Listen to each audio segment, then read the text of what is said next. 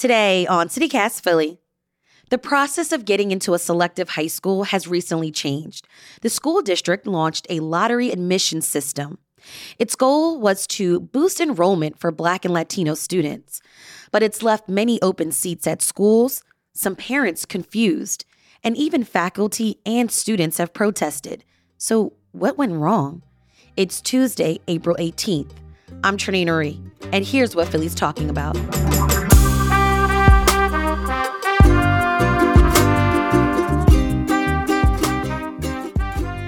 Dale Mezzicappa, senior reporter for Chalkbeat Philadelphia. Dale, remind us what are selective schools, or sometimes people in the city refer to them as magnet schools. Sure. The school district has a tiered system, especially for high schools, but not exclusively. And it has what it's called citywide admission schools. And in the top tier, they have selective admission schools. So these schools have criteria for admission. Mostly that involves test scores, the behavior records, attendance records, and grades.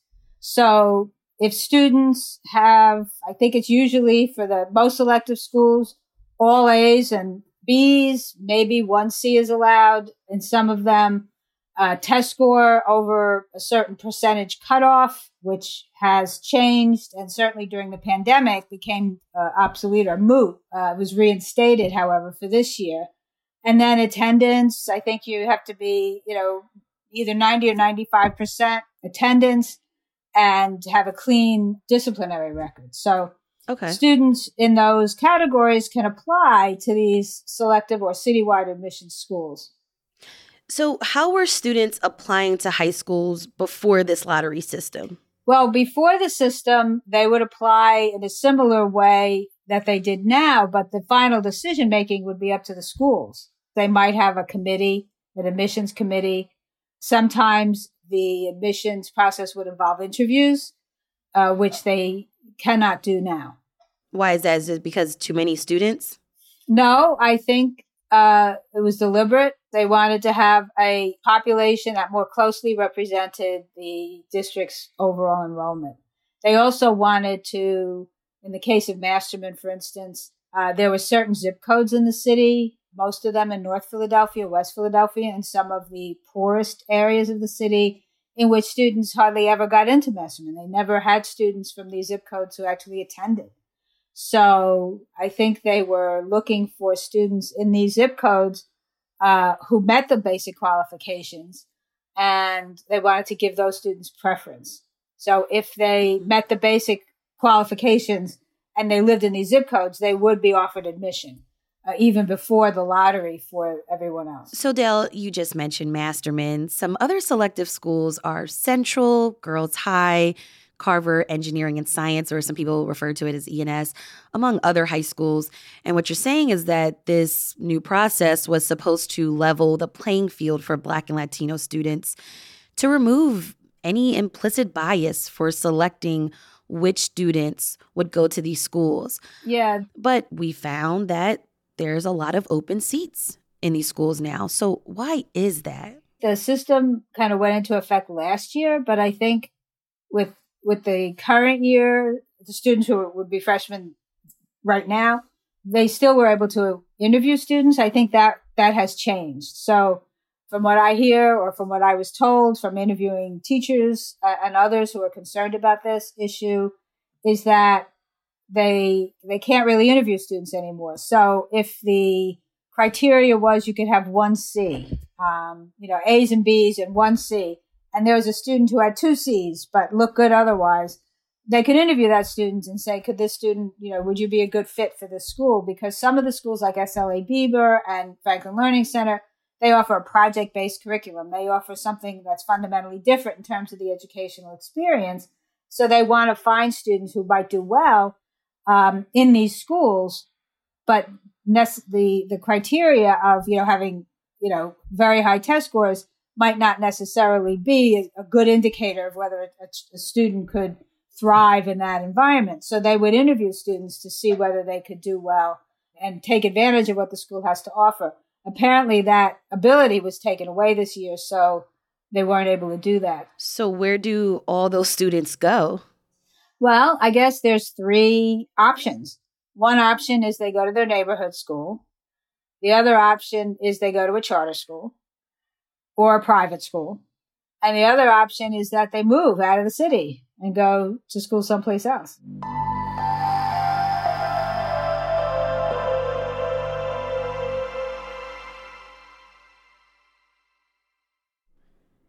Dale, I just went through this process. I didn't go through the route of a high school student, but I have a 5th grader, and his current school only goes up to 5th grade. So we had to look for middle school.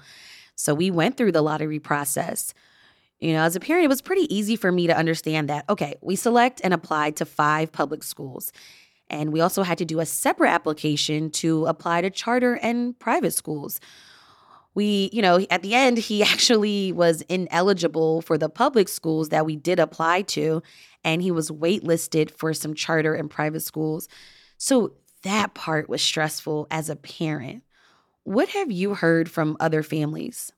I think that some people have been saying that the system was meant to bring more equity, but that I think, as Rebecca Reinhardt put it, randomness is different from equity.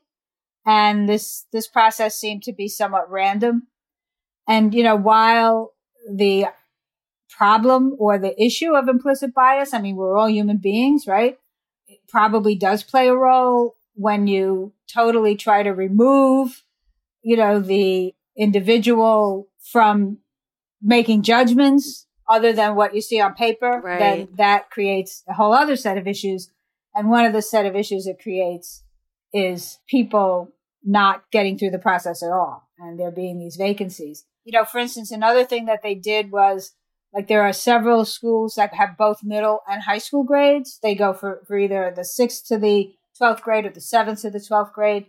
And for instance, at Carver, if you got in at the 7th grade, you pretty much, figured that's where you were for the rest of your school career. Right. But now you had to reapply to go to high school. So because parents are thinking, oh, we have to reapply anyway, they're not applying for the middle school. So the middle school application rates for Carver, I'm told, have declined for this year. What's been the district's response from this process? They haven't really released a whole lot of data compared to past years and compared to the capacities of the schools, other than, saying that there are, teachers and others are saying that there's more than 700 empty seats that could be assigned to students based on their capacities in the past. Dale, bigger picture here. What is the impact of all of these empty seats? The school district allots teachers based on enrollment or projected enrollment. And so a lot of teachers are being moved around.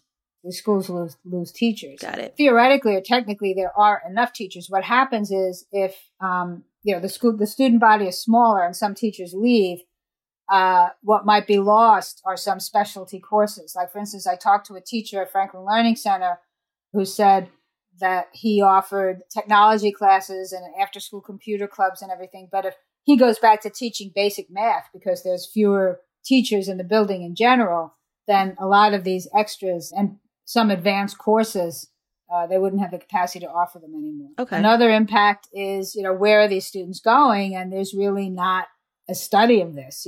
How do you track down people who aren't enrolling as opposed to those who are? So who knows? It may be resulting in more people leaving the city. It may be resulting in higher charter school enrollment, but we don't really know that. And we have to keep after the district and others to try to get a handle on that. Senior reporter for Chalkbeat Philadelphia, Dale Mezzicappa, thank you so much for breaking this all down for me and joining me on CityCast Philly. Anytime. Thanks for asking me. We'll continue to follow this story, and we'll link to more of Dale's reporting in our show notes. And here's what else Philly's talking about. The Philadelphia Eagles and starting quarterback Jalen Hurts agreed to a 5-year, $255 million extension deal, making him the highest paid player in NFL history. According to an ESPN source, Hurt's extension includes a no-trade clause, which is a first in Eagles history. And management at the Fashion District said it's implementing new age restrictions this week. According to the Philadelphia Inquirer, young people under the age of 18 must have a parent or supervising adult with them after 2 p.m. when coming to the mall. This comes after large groups of teens met at the mall after school and during spring break. Anyone under 18 who works at the mall will need to show security that they work there. It's time for the tip of the day, where we share a life hack for living in Philly. If you're commuting on SEPTA's regional rail, be mindful of some schedule changes due to upgrades happening on Amtrak's Northeast Corridor. So here are some routes that are affected: Chestnut Hill East, Chestnut Hill West, Fox Chase, Glenside, Paoli and Thorndale, Trenton, West Trenton, and Wilmington and Newark lines will be impacted. Wow, that was a mouthful. But go to SEPTA.org to see the updated changes. Hey, if you have a tip of the day, we'd love to hear from you too. Call or text us at 215-259-8170.